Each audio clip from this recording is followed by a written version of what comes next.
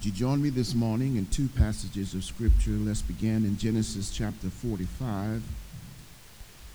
Genesis chapter 45, and I want to read verses 1 through 8. Genesis chapter 45, verses 1 through 8.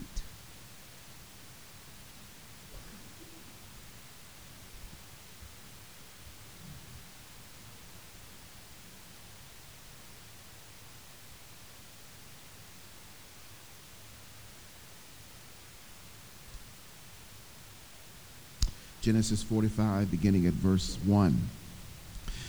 Then Joseph could not control himself before all those who stood by him, and he cried, "Have everyone go out from me." So there was no man with him when Joseph made himself known to his brothers. And he wept so loudly that the Egyptians heard it, and the household of Pharaoh heard of it. Then Joseph said to his brothers, "I am Joseph. Is my father still alive?" But his brothers could not answer him, for they were dismayed at his presence. Then Joseph said to his brothers, "Please come closer to me." And they came closer, and he said, "I am your brother Joseph, whom you sold into Egypt. And now do not be grieved or angry with yourself, because you sold me here. For God sent me before you to preserve life. For the famine has been in the land these 2 years, and there are still 5 years in which there will be neither plowing nor harvesting. And God sent me before you to preserve for you a remnant in the earth, and to keep you alive by a great deliverance. Now therefore it was not you who sent me here, but God. And he has made me a father to Pharaoh, and lord of all his household, and ruler over all the land of Egypt." Then if you would turn to Genesis chapter 50, and I want to read very quickly verses 15 through 20. Genesis chapter 50, verses 15 through 20.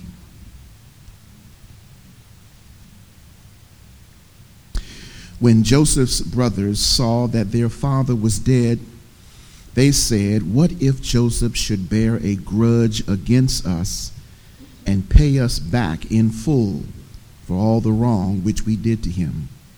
So they sent a message to Joseph, saying, "Your father charged before he died, saying, 'Thus you shall say to Joseph, please forgive, I beg you, the transgression of your brothers and their sin, for they did you wrong. And now please forgive the transgression of the servants of God of your father.' And Joseph wept when they spoke to him. Then his brothers also came and fell down before him and said, 'Behold, we are your servants.' But Joseph said to them, 'Do not be afraid, for am I in God's place? And as for you, you meant evil against me, but God meant it for good, in order to bring about this present result, to preserve many people alive.'" Amen. Word of the Lord. You may be seated.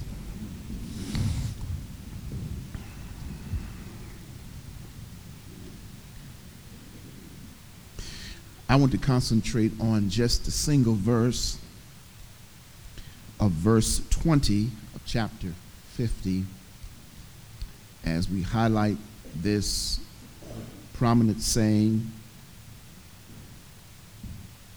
one that has grown to be extremely impacting in one's addressing various circumstances in which evil appears to be prevailing in terms of winning, only to realize at the end of the episode, while one claims the victory, we can look back at this very verbiage and see it alive in your life.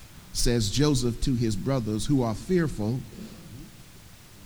that Joseph may bring about some form of retaliation because of their previous demonstrated behavior in expressing to them, verse 20, you meant evil against me, but God meant it for good in order to bring about this present result to preserve many people alive. It should have been, but. That's my title. It should have been, but.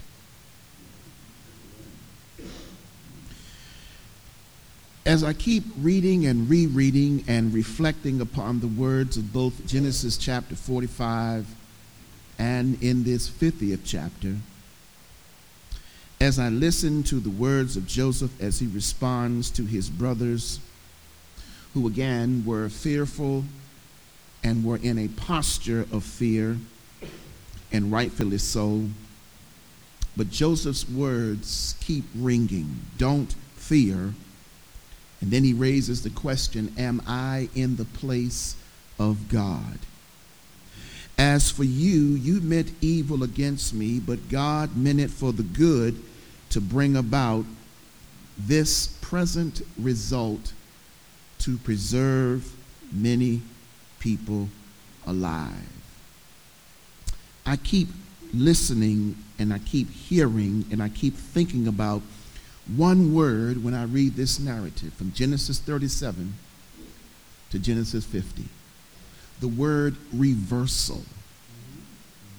Reversal. Or, as I've tried to simplify it by way of term, what should have been didn't turn out that way, but God sent it another way.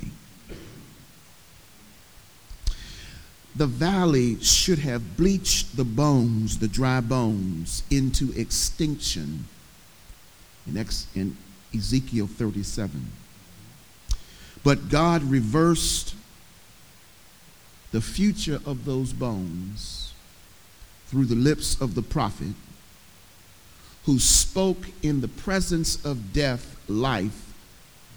Son of man, speak to the bones. What should have been a journey of shame and disappointment, God reversed Hosea's episode where the brokenness of his wife Gomer actually became the blessing in his life. Gomer, on the auction block for purchase, whose reputation was not that of the best, and Hosea, who is representing the bride Israel, is yet instructed to go down and purchase Gomer from the auction block. Gomer knows that she is not, at least in her mind and in the public perception, she's not worthy of what is about to happen. And what should have happened was perhaps she may have been purchased and her life would have gone into the oblivion. But God reversed it and used Hosea to demonstrate that what people mean for evil, when people write you off because of the history of your life, when people marginalize and distance you and try as best as they can to put you out on the fringe because your reputation may not be the best, God says, I can reverse that. And he sends Hosea to change the life of Gomer. And from that day forward, Hosea teaches us that no matter how far back you slide in your walk with God, he will always not only take you back, but will change your direction if you really wanted to go that way. What should have been the shame of Jesus' crucifixion became the entryway to heaven, the provision of salvation. what they meant for evil on that Friday, God meant for good on that Sunday morning. He preserved many that they may experience eternal life. And as I kept looking at this narrative about Joseph, he should have checked out a long time ago when you read the narrative of Genesis chapter 37 through 50. He should have cracked under the weight of life's misfortune that took him down a path of discouragement and despair. Or we could argue simply that God was at work the whole time in Joseph's life, working all things together for the good. Let's think about this. On 3 separate occasions, at least 3, Joseph should have thrown in the towel, should have given up on this race, should have folded up his tent for life, should have forsaken the dream that God had given him, should have succumbed to the perils of disappointment, but something on the inside of him, something kept him in the game, something kept him from quitting.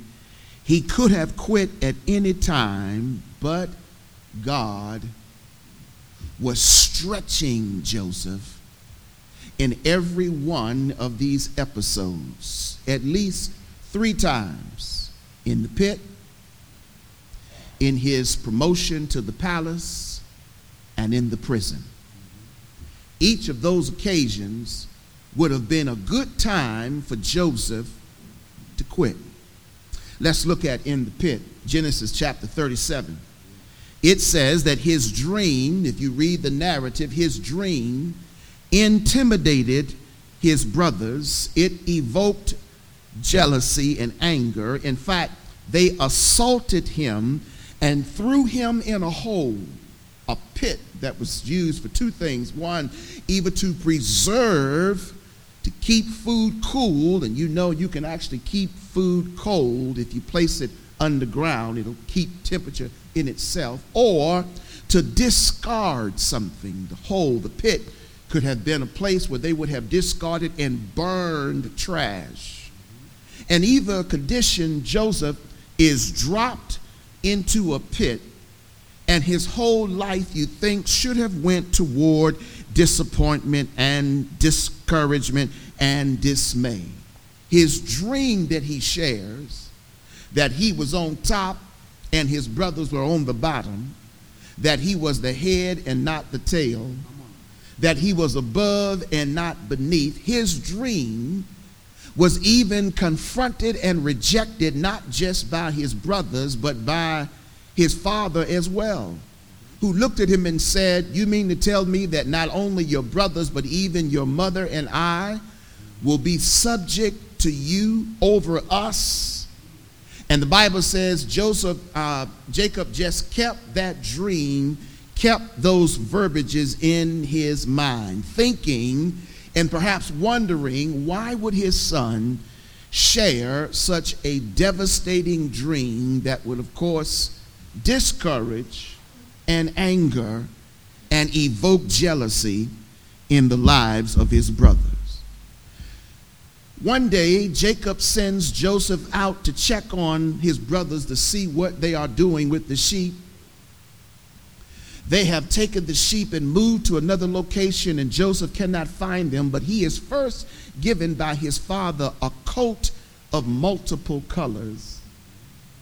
And as he goes searching, he comes upon a gentleman who asks, "Who are you looking for?" And he says, "My brothers who are here taking care of the sheep of my fathers." And they said, "Oh, they have left here from Shechem and they have gone to Dothan." And he makes his way to Dothan, and upon his brothers seeing him approach, says the text, they begin to chime one to another, "Let's kill him. Let's get rid of him. In fact, that would be the end of our challenge." And Reuben says, "No, We can't get rid of him because that wouldn't be right for us to kill him. Let's just merely drop him in a pit. And they throw Joseph in the pit as he comes closer, and they begin to remind him of his dream. And he says, oh yes, and let me tell you the second part of my dream. And after sharing the second part, they said, enough is enough. Their hateration began to come alive. They began to know that we've got to do something to shut Joseph down, and they throw him into the pit. And that would have been a good time for Joseph to say, you know what, God, I appreciate you thinking about me, and I appreciate you entrusting at least into me what you believe to be the dream for me. But to have this kind of reaction from both my father and my brothers is a bit too much for me. In fact, I'm just going to throw in the towel, give it up. I want to get out of this pit because in this space is nothing but darkness, and I just cannot believe that this is a part of your plan. We should be able to correlate where Joseph is in the pit into our own life, where there maybe have times when we've had friends and family. We've had employees who threw us under the bus, who worked hard at discouraging the dreams to which we shared, to say to us that it's not possible, it's impossible. In fact, what you are dreaming is just only in your imagination. Duh, that's what a dream is, my imagination. But to suggest that you don't have the resources, they won't be made available to you, and no one will support where you're trying to go. We should have thrown in the towel and gave up on what we believe was the future, and gave up on what we believe was the task of being an entrepreneur, and gave up what we believe to be higher education. But something in us would not allow us to throw in the towel. In fact, the pit became a better spot than what we ever have imagined, because at least in the pit, God now has me all by himself. God has my undivided attention. God now has me in a space where I have to recognize, since there's nobody else around but me and God, I might as well share this time in talking with God and looking at myself. In fact, let me argue that whenever you are thrown in the pit of life, here's what can happen. Number one, you can gain some unbelievable strength. Even though the pit might be dark and you might have to find and swim your way through that darkness, rest for sure that if you are in that pit because God allowed it to happen, God's got the responsibility to protect you and to take care of you and to make sure you don't go without. But yet God will give you strength. Strength to be able to stand strong when everyone thinks you should fall down. Strength to be able to hold your head high when they think you should drop your head. And strength to persevere. Though they slay me, yet I'm going to trust them. I want to borrow from Daniel that Daniel says whenever you're thrown into a pit, and even when there are lions in that pit, if you trust God, God will give you the strength to be able to tame the lion even while you are in the pit where you should have been devoured. God will not only give you the strength of while you are in the pit, watch this because you're all by yourself, God will help you get strength and give you a song. Sometimes you can't get your singing aspiration on until you are all by yourself, and the conditions all around you will begin to help you realize, I need to get a song in my heart that'll help me get through these dark moments. And there's somebody in here this morning, you had to sing your way through some trouble. You had to sing your way through some heartache. You had to sing your way through some disappointment. You had to sing your way in some tears, because God gives you a song even while you are in the pit. He not only will give you strength and give you a song, but God will also, most importantly, bring about salvation to your household. If it hadn't been for the pit, you would know that God's hand is able to deliver you out of the pit because you were placed in the pit. God reached his hand down and walked you out of the pit. And if he didn't walk you out of the pit, God allowed your enemy to throw dirt back into the pit. And every time they throw a shovel in, you step a little higher and step a little higher until you came out, and they were trying to wonder how in the world did you come out of the pit the way that you look. And you said, I know I don't look like I feel, and I may not look like what I've been through, but I can tell you grace and mercy has kept me safe thus far. There is something to be learned about being in the pit. But one thing you don't want to do is throw in the towel. And Joseph should have thrown in the towel, but he didn't. He stood his ground and watched God do some wonderful things while he was in the pit. You want to know what I think happened? Although the text wasn't written at that time, but you know what I think happened? Joseph caught a glimpse of Psalm 27. Just a glimpse. Just a glimpse. At least by way of the verbiage, Joseph got a hold of what was happened that gave him his strength, his song, and his salvation, all wrapped up in Psalm 27. Listen to these shouting news. The Lord is my light and my salvation. Whom shall I fear? The Lord is the defense of my life. Whom shall I be afraid? When evildoers came upon me to devour my flesh, my adversaries and my enemies, they stumbled and fell. Can you imagine what possibly could have happened while Joseph was in the pit? The wild animals that perhaps could smell the possibility of a meal down in the pit. But could it be that God kept them away, kept evil away, kept trouble away, kept danger all away? Because when God's got a purpose for your journey, God's responsible to take care of you. Look what he says. Though a host of encamp all about me, my heart will not fear. Though war is rised against me, in spite of that, I shall be confident. Why? This one thing I have asked from the Lord that I shall seek, that I may dwell in the house of the Lord all the days of my life. Because in the pit, I am the choir, I am the preacher, I am the deacon, I am the trustee, I am the usher, I am the sexton, I am the musician. I'm everybody in the pit because I'm dwelling in the house of the Lord all by myself. And is there anybody who could recognize there's sometimes you got to have church all by yourself when there is no preacher and there is no deacon to pray and there is no musician and there is no choir. You got to do it all by yourself. You got to pat yourself on the back. You got to speak a word to yourself. You got to pray yourself through. You got to preach yourself through. You got to have church all by yourself. And here it is. He said, I want to dwell in the house of the Lord forever and to behold the beauty of the Lord and to meditate in his temple. And when you're in a pit, I don't know how much distraction you can get in a pit. What else is there to do but meditate that I might keep my mind in perfect peace in this pit condition? Look what it says. For in the day of trouble, he will conceal me in his tabernacle. That means he'll hide me. He will keep me from trouble. In the secret place of his tent, he will hide me. He will lift me up on a rock. Anybody ever been protected by God? At least you come to recognize now after the fact that what should have been was not, because God reversed what should have happened to me.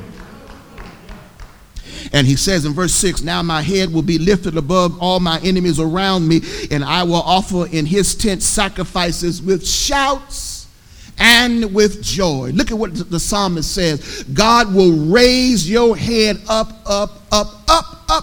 above your enemies. Because Joseph's brothers just knew that when they threw him in the pit, that would be the end of Joseph. Not to know that when God is with you, who can be against you? And in the pit, says the psalmist, I will sing with joy and with shout. Now, in the pit, here's the glorious thing about shouting in the pit. No one can tell you that you're making too much noise. When you're in the pit all by yourself, no one can say that they wish you would sit down. No one can tell you it don't take all that, because in the pit, it's just you and God in worship. Here he is, verse 7. He says, Lord, when I cry with my voice, be gracious to me and answer me. When thou doest say, seek my face, my heart said to thee, Lord, I shall seek your face. Because in the pit, who else and where else will you look but up? So here comes the words of the psalmist again. I will lift mine eyes unto the hills, from whence comes my help. Because my help comes from the Lord. Verse 9, after asking God to take care of him when he cries out, don't hide his face from him. Verse 9, do not hide your face from me, and do not turn thy servant away in anger. Thou hast been my help. And could it be that Joseph is suggesting to us that this might be the first time that you've heard about a pit in my life, but I've been in a pit before? And I want to believe that I'm certain that there are many of us in this room this morning. We might be in a pit now, but this is not the first pit you've been in. You've had this moment before, and this is the moment where God has proven not to forsaken you, but to comfort you. Look what he says. Don't abandon me, nor forsake me, verse 9, God of my salvation. Because I know if I'm coming out of this pit, it's going to be by your mighty hand. It's going to be by your grace. Lord, if anything can be done, you can do it. Verse 10, for when my father and my mother forsake me, then the Lord will lift me up. Joseph is in the pit, and could it be that Joseph might be going through his mind, I will never see my father again. His mother is deceased. Rachel died in giving birth to him, so he knows he won't see his mother, but his father. What if I die in this pit? I will never see my father again. But he knows that God's not going to let him die in the pit. For if they would have even forsaken me, the Lord will pick me up. So he does the one thing that we ought to do when you're trapped in a pit. Look at verse 11. Teach me your way, Lord. Not only teach me what you would have me to learn, and let me tell you this again, I've told you before, but let me share it again. Don't ever go through a trial and don't learn something. It's an awful experience to go through a hard time and not learn something from the experience. He says, not only teach me, but now that I'm learning what your will is, lead me. Is that what your Bible says? That's what my Bible said. Lead me. Look at that. Lead me in a level path because of my foes. Because God, when you bring me out of this pit, guess what? I got to go back in the presence of my enemies. I got to get right back into the real world and function. And I need you to not only teach me, but lead me that I can survive. Look at verse 12. Do not deliver me over to the desires of my adversary, because there are some folk who just hating and they want to see me die in this pit. But don't give them the satisfaction, God. Don't give them the pleasure. Bring me out, for false witnesses have risen against me, my brothers, and such as breathe out violence. I would have despaired unless I had believed that I would see the goodness of the Lord. I want to submit to you, my brothers and sisters, that this morning while you are in your pit, you have to have the expectation that while I'm in here, I want God to teach me and I want God to lead me, but you got to have the expectancy that I'm going to see the goodness that will come out of this pit, because what someone meant for evil, I've got to believe that God is going to turn it around for the good. There's going to be a reversal in this process.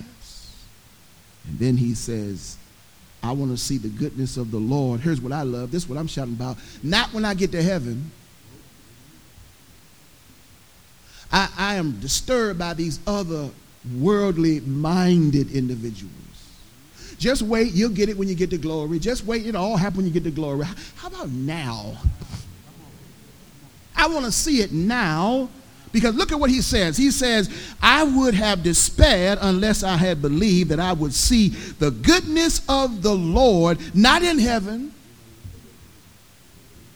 but he says, in the land of the living. Right where I exist right now, I want to see God move. And then he encourages us, wait for the Lord. Be strong and let your heart take courage. Yes, wait, I say, on the Lord. And while in the pit, where else you going to go but wait? Especially when there is no way out of the pit but up. Joseph is in the pit.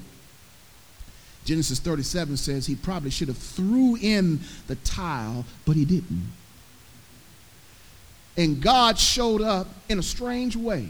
Read the 37th chapter of Genesis. It says that his brothers, when they had saw traveling Ishmaelites who were on their way to Egypt, they picked Joseph out of the pit and sold him to these traveling Ishmaelites. When the Ishmaelites get to town, they sell Joseph again. They sell him to a man named Potiphar, who is head of security in Pharaoh's household. What looks like an evil endeavor ends up being God actually bringing about deliverance in a strange way. He should have died in the pit,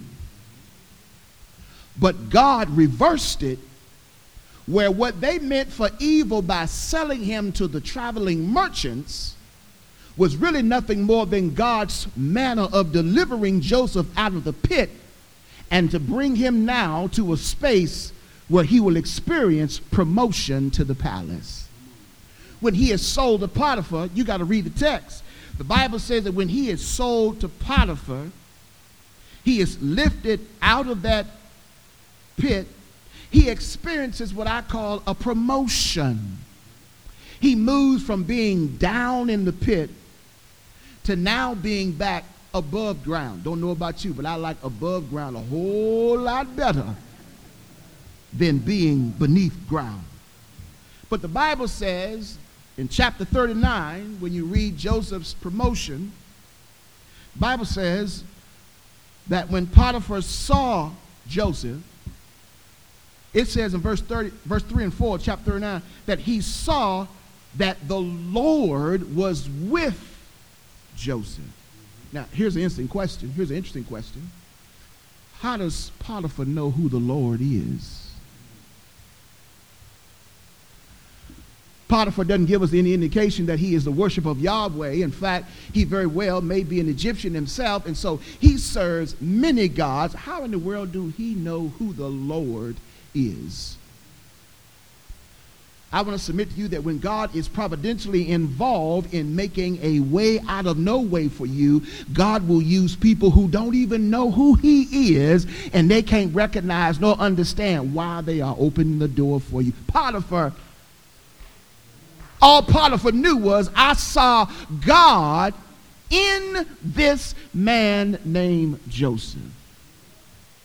Potiphar might say, I don't know what God it was, but I saw some divinity in this man. The text says that he saw the Lord was with Joseph and caused everything that Joseph did to prosper, which leads me to believe that when Potiphar bought him, he immediately began to recognize as he worked through the days that there was something promising about Joseph's life. And Potiphar says, I see this and I like this guy. He's a Hebrew, but I like him. There's something about his skill. So the Bible says that Joseph found favor and became the personal servant of Potiphar. And Potiphar, check this out, gave him command over his entire household. But wait a minute, he was in the pit. Now he gets promoted from the pit to the palace. Maybe both Potiphar and Joseph is trying to tell us particularly that when God is on your side, no matter how they try to shut the door, God will open the door. Once again, in Joseph's statement that he would make later, what you meant for evil, God meant it for the good. Remember the objective in all of this? God is preserving so that the people will have a remnant that will be alive during this famine. See, there's a famine in the land. And I don't want to tell you about that quite yet because we haven't gotten to Joseph's dreams yet. But there's something going on, and God is preserving what's going to happen so that whatever they think that they can extinguish your fire or your witness, God will make the light flicker every single time. But in the promotion, there's a problem. Genesis 39 says that Potiphar's wife found Joseph to be one fine brother. In fact, when you read the text, it says that day in and day out, she kept giving old Joe the eye.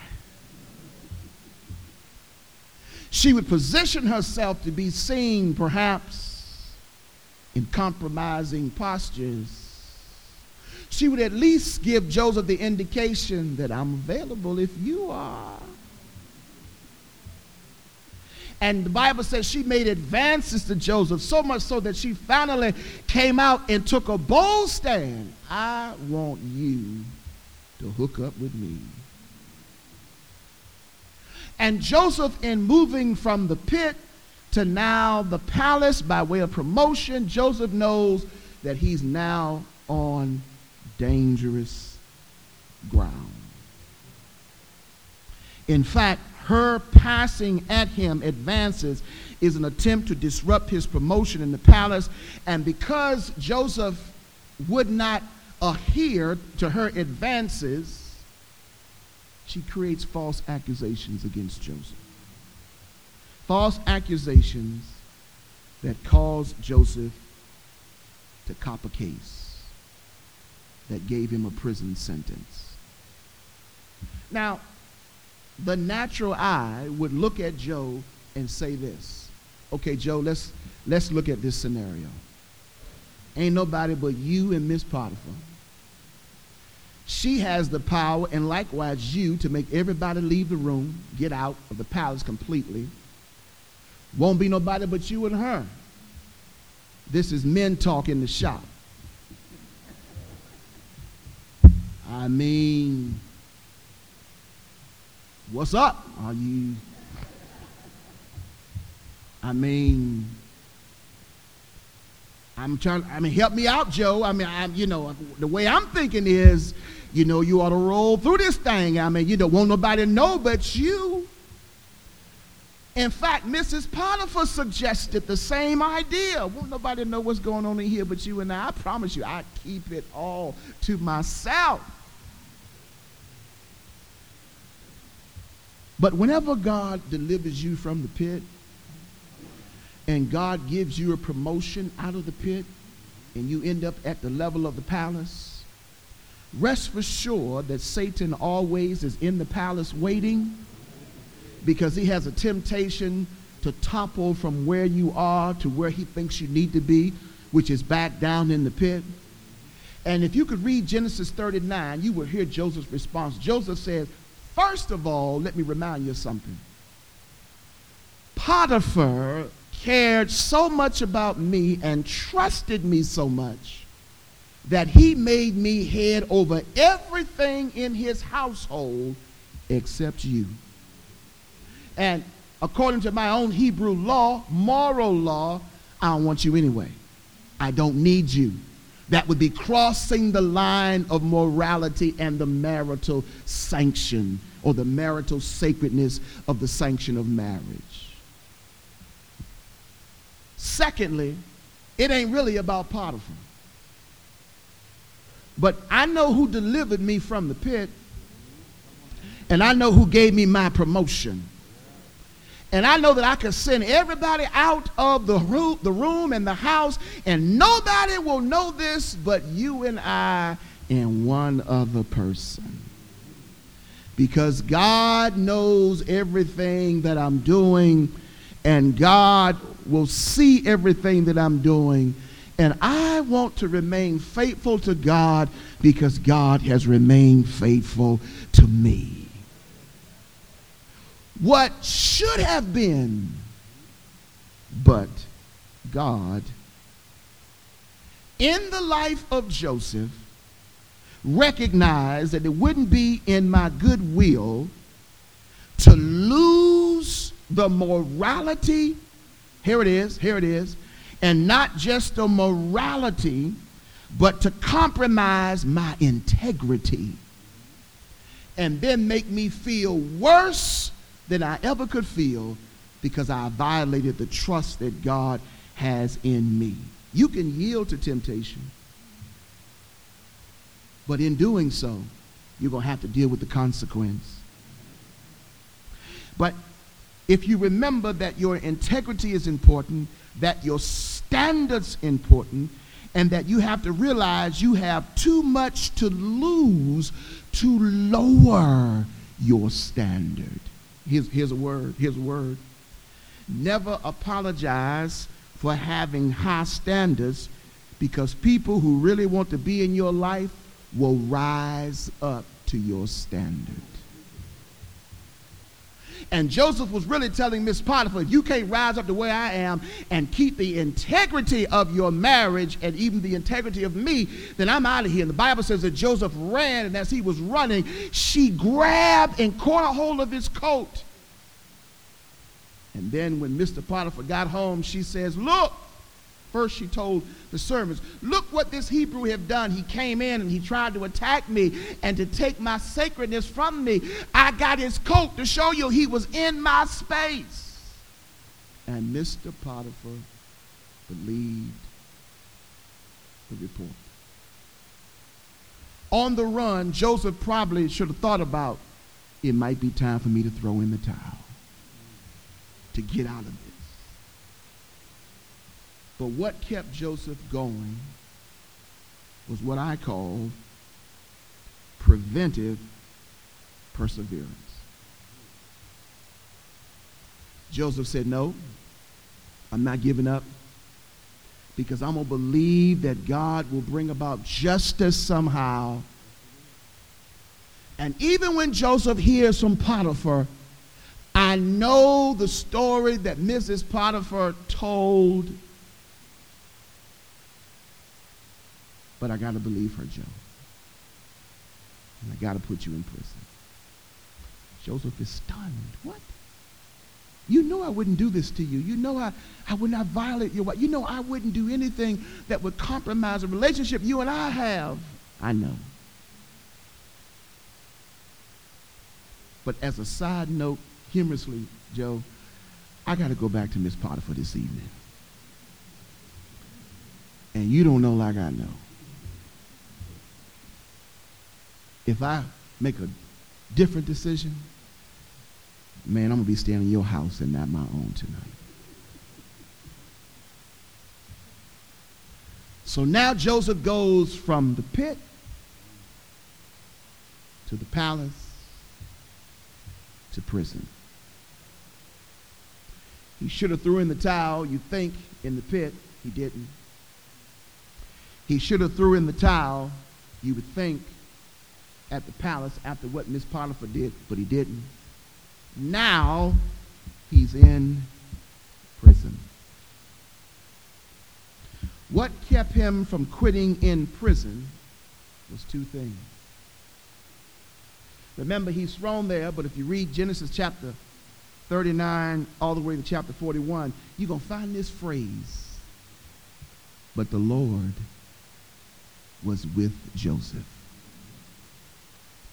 You're going to find that phrase to be popping up all over the place, because while he's introduced into prison, even in prison, Joseph finds favor with the prison captain. The captain promotes Joseph again and now makes him captain over the entire prison, where everybody now reports to Joseph. Talking about making your haters mad. He not only made them mad out of prison, now that he's in prison, he's making all those who were there in prison mad. I can hear some of them now. I've been here for 15 years in this prison, and I've done everything I'm supposed to do. And this joker come in here, ain't been here but a minute, and he already the captain of the guard. What they meant for evil, God uses for the good. He's in prison. And you would think that Joseph would say, this is it. I'm done. I'm done, God. I recognize now you ain't with me. You done left me. It's over with. This ain't worth it. I'm throwing in the towel. But two things happen when God lets you go into prison. The first thing is that Joseph, while he's in the prison, he ends up surviving because he's prophetic. Remember, while he's there, there's a baker and a butler. And they have these dreams. They can't figure out what's going on. The one says, I got this dream, man, and I see birds all around me and the top of my head, and I don't know what that means. And the other says, I have a dream, and I see me just baking all before the Pharaoh, and I've got things abundantly happen. And Joseph says, oh, I can tell you what that is. You may not like it, but I'm going to tell you what it is. Mr. Butler, you might want to get ready. You're going to be serving Pharaoh again.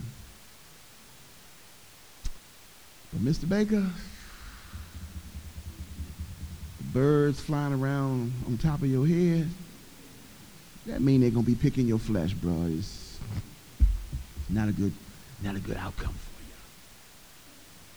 But Joseph engages the prophetic that God gave him. Dream. And if you think about it, go back and read chapter 37. Here in Genesis, Joseph never forgets the dream that God gives him.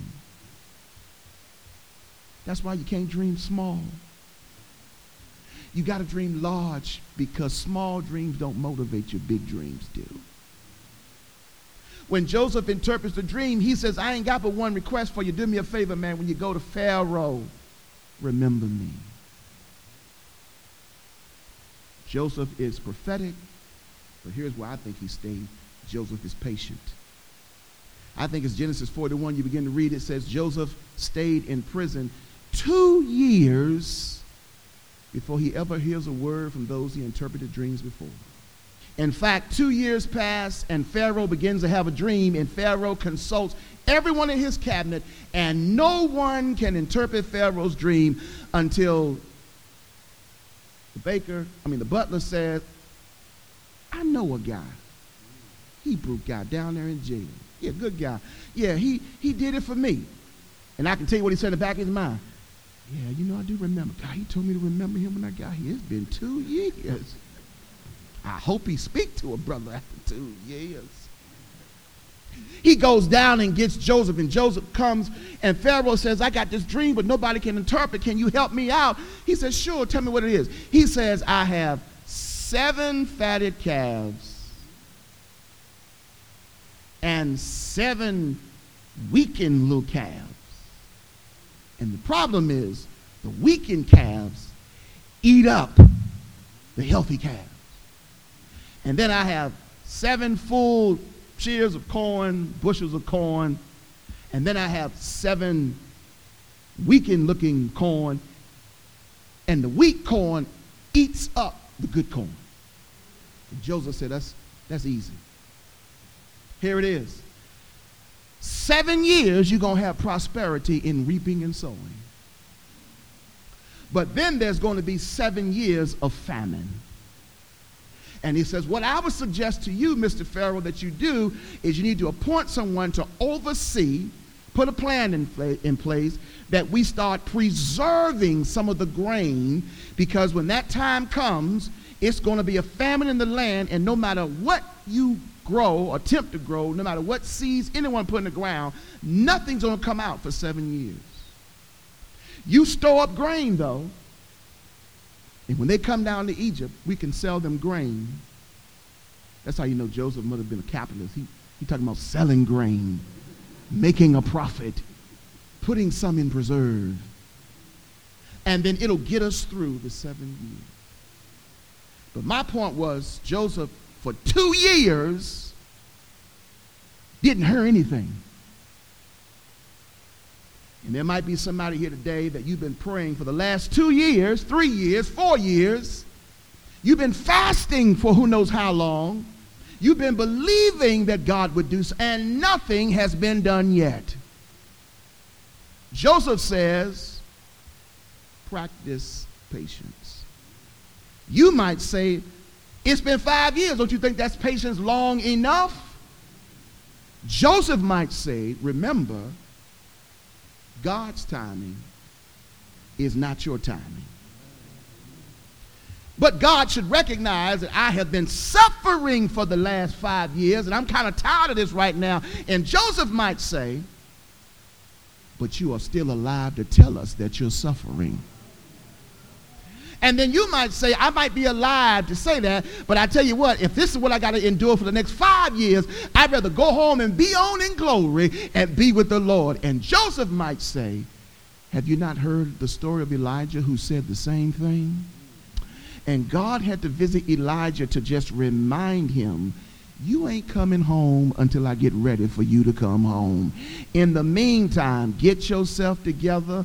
Put on your boots, put on your big girl and big boy pants, put your helmet on, get ready to fight, and hold your ground. And Job says, by the way, hold it until your change comes. Patience. And Paul comes back and tells us in Romans chapter 5, it's patience that strengthens hope. In other words, Paul says you can't have any way of strengthening your patience and hope unless you got to walk through the valley of the shadow of death. You got to be submitted to the pit or the prison sometimes, and then watch how God bring you up to the palace. Well, you know the story. When Joseph interprets Pharaoh's dream, Pharaoh elevates him. He becomes prime minister of Egypt. He gets the people through the years of abundance, but then there's the famine. I'm coming home now. I'm about done now. Here's what happened. This is why, let me encourage you.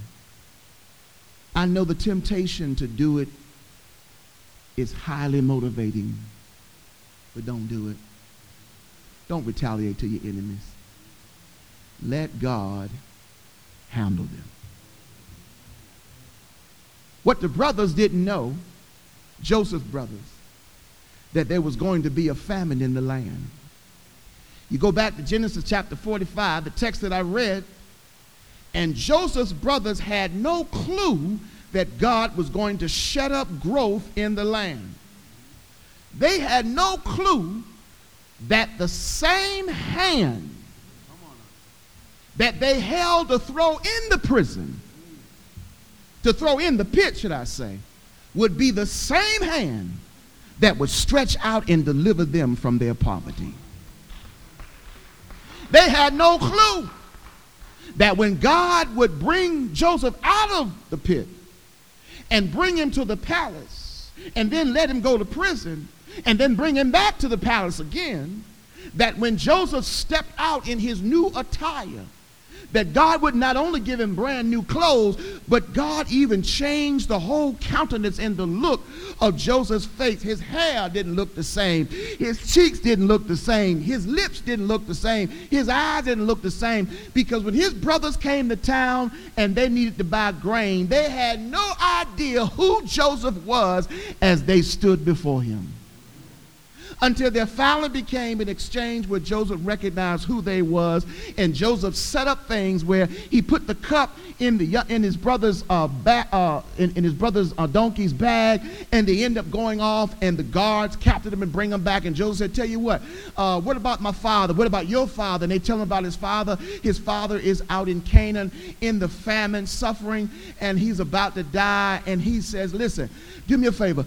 Go back, get your younger brother, and bring him back here.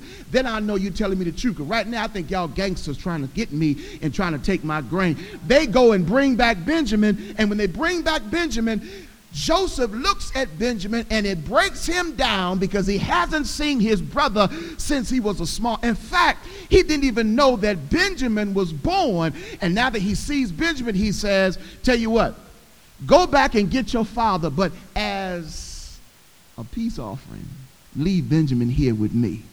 That way, if you don't come back, I got your brother. And tell your daddy he better come here if you want to see his son again."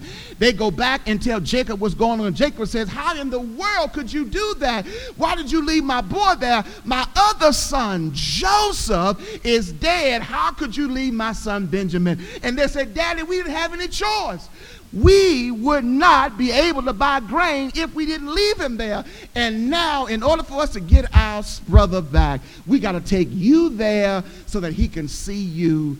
And as a result, he will give up who our brother is back to us." And make a long story short, when Jacob comes back to Egypt, when Joseph looks and sees from a distance that here comes his father and the rest of the caravan, you read the story in the book of Genesis, and it says that Joseph says, "Give him the best of the land." In fact, Pharaoh says, "Is that your family? Give them the best of the land that we have here in Egypt." Did you hear what I'm saying? Listen to what God does. I'm telling you what they meant for evil. Give them the best of the land. When they get back before Joseph, Joseph says, "I think I pushed this thing long enough." Chapter 45. "Come here, come closer. Don't you know who I am? I'm your brother Joseph. Look at me real good. You can't see me. This is me. The one you threw in the pit. Did that jar your memory? You threw me in the pit, remember? This is me." Fear came over them. But Joseph said, "Don't trip. Because when I think about how good God has been to me after the evil that you've attempted to do, I'm not going to trip, because God has brought me not only a mighty long way, but all along the way, he supplied all of my need, taken care of me, given me an abundance family, and look where he has set me. I'm not trying to retaliate against you." Read chapter 45 in the verses I gave you. Joseph said, "In fact, you didn't even do this. You didn't even know. This wasn't you. This was God at work. God sent me here because God knew a famine was coming, and God also knew would nobody be kind to my people but me, so he allowed me to get thrown in the pit by you and then be picked up by the Israelites and then be sold to Pharaoh and in return be elevated, get to prison, elevated again. God did that so I would be in this seat to save you from dying during the famine."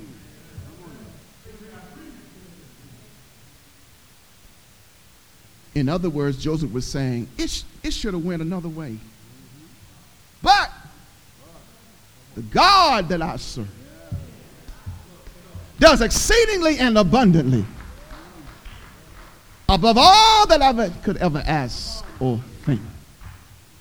I should have been dead, sleeping in my grave. But the God that I serve watched over me and brought me back from that place of death. I should have been seriously ill to the point of being hospitalized. But the God that I serve is a healer. In fact, he's not just a healer, but he's a restorer. I shouldn't have been able to go to the college that I went to, but the God that I serve knows how to touch people's hearts, who opened the door for me and even paid my way for tuition. I'm talking about how God can make a way out of no way, can open doors that no man can shut. When they think that it should have went another way, you got the but factor. God, who worked it out for me. And Jacob dies.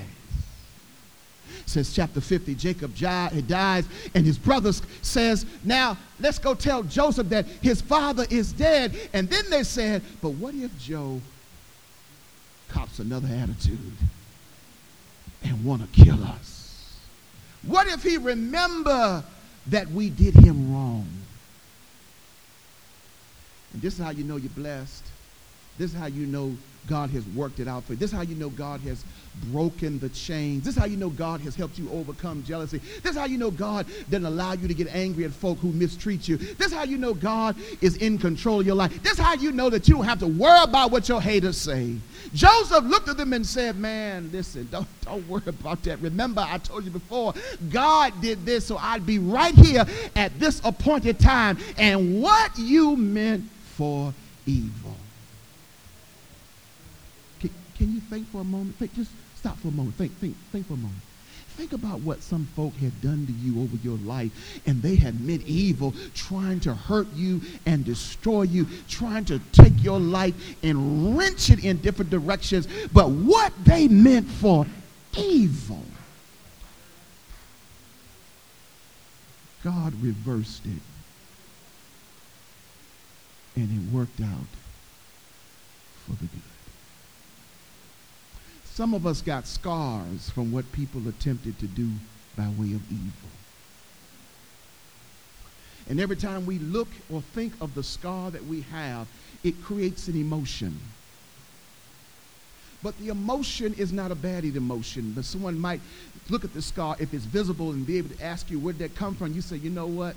This was an experience in my life, and it was painful, and it should have went another way, but God gave me the grace and the strength and the hope and the power and the perseverance. And although it's a scar, I learned some lessons that I otherwise probably would have never known. And I found out that God was a healer, and that God was a sustainer, and that God was a keeper, and that God was a friend, and that God was a comforter, that God was a father, and that God would be a mother, and that God would hold you, and that God would provide for you. I found all that out when it should have went one way. But God turned it to another.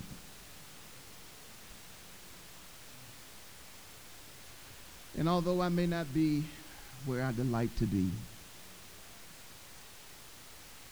I thank God I'm not where I used to be. And now, when I see my enemies,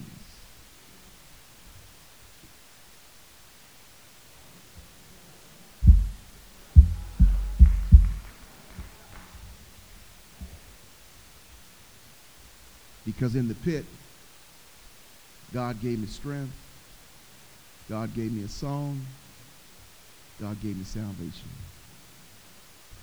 But when God promoted me and put me in the palace, God gave me power to resist. I'm going to tell you about Potiphar's wife. But he also gave me power to retrieve. Ain't nothing wrong with running sometimes. You need to run sometimes so you can see another day. God gave me the power to retrieve, and then God gave me the power to reflect.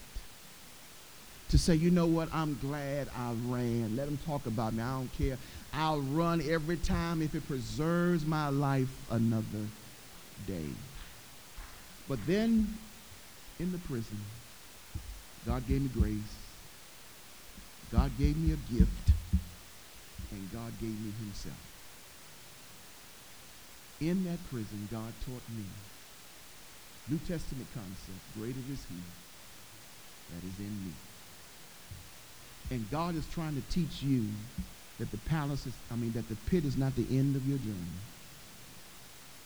The pit is going to lead you to a promotion to better know God. And watch this, a promotion where even God will so work in you by way of your own character that it will change your life once you come out of the pit.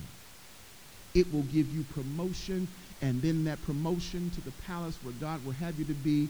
And even if you have to experience another prison, watch God bring you out again.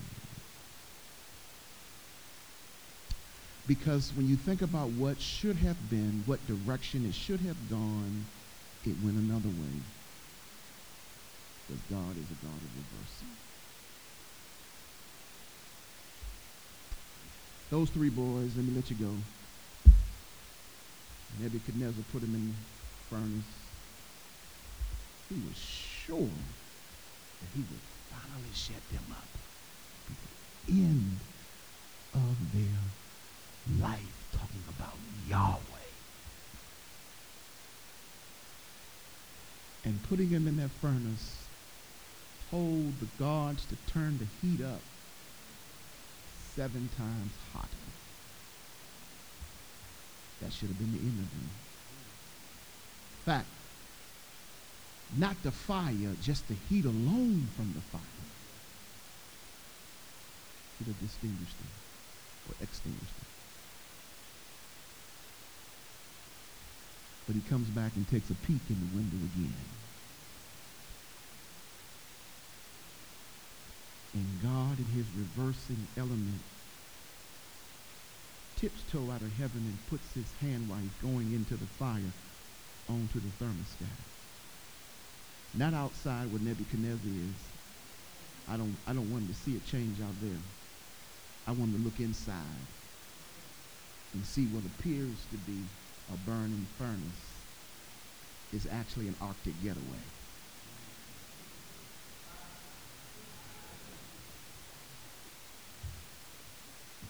And I can tell you how I know who brought the freeze in the context. Did we not put 3? But there's a 4th one. See, he forgot that the 4th one is the creator of all things, says Galatians chapter 1. He forgot that the 4th one in the beginning was the Word, and the Word was with God, and the Word was God, and by him all things were created. He forgot that the 4th one made the fire. He said, why do I see a 4th one looking like the Son of Man standing in there? Because God reversed it when he told the guards, open the door and bring them out. When he brought them out, can you see them pimping out like they've been down Chicago's Fifth Avenue all day long? Coming on out, just hanging out. And the Bible says not one hair was burned, not even the smell of smoke was on their clothes. Everything was intact because the God that we serve, when he reverses everything, what they meant for evil, God will turn it for the good. How you know that, Pastor? Because you're here. Because you're here. He tried to kill you. He tried to kill you. The angels all around you. All over your head. Grace intervening. What should have been a destruction ends up being deliverance because God reverses. Lord, somebody in this house today needs your reversing hand. They're in a space where they need you to reverse their life. Give them that miraculous moment where they see how you bring about change. Oh God, what people mean for evil. Move, God, so that we can see your good. I'm convinced today that you're working it out for the good. You're bringing all things together. Somebody today is going to recognize that their pit is not the end. Their promotion is not the end. The prison is not the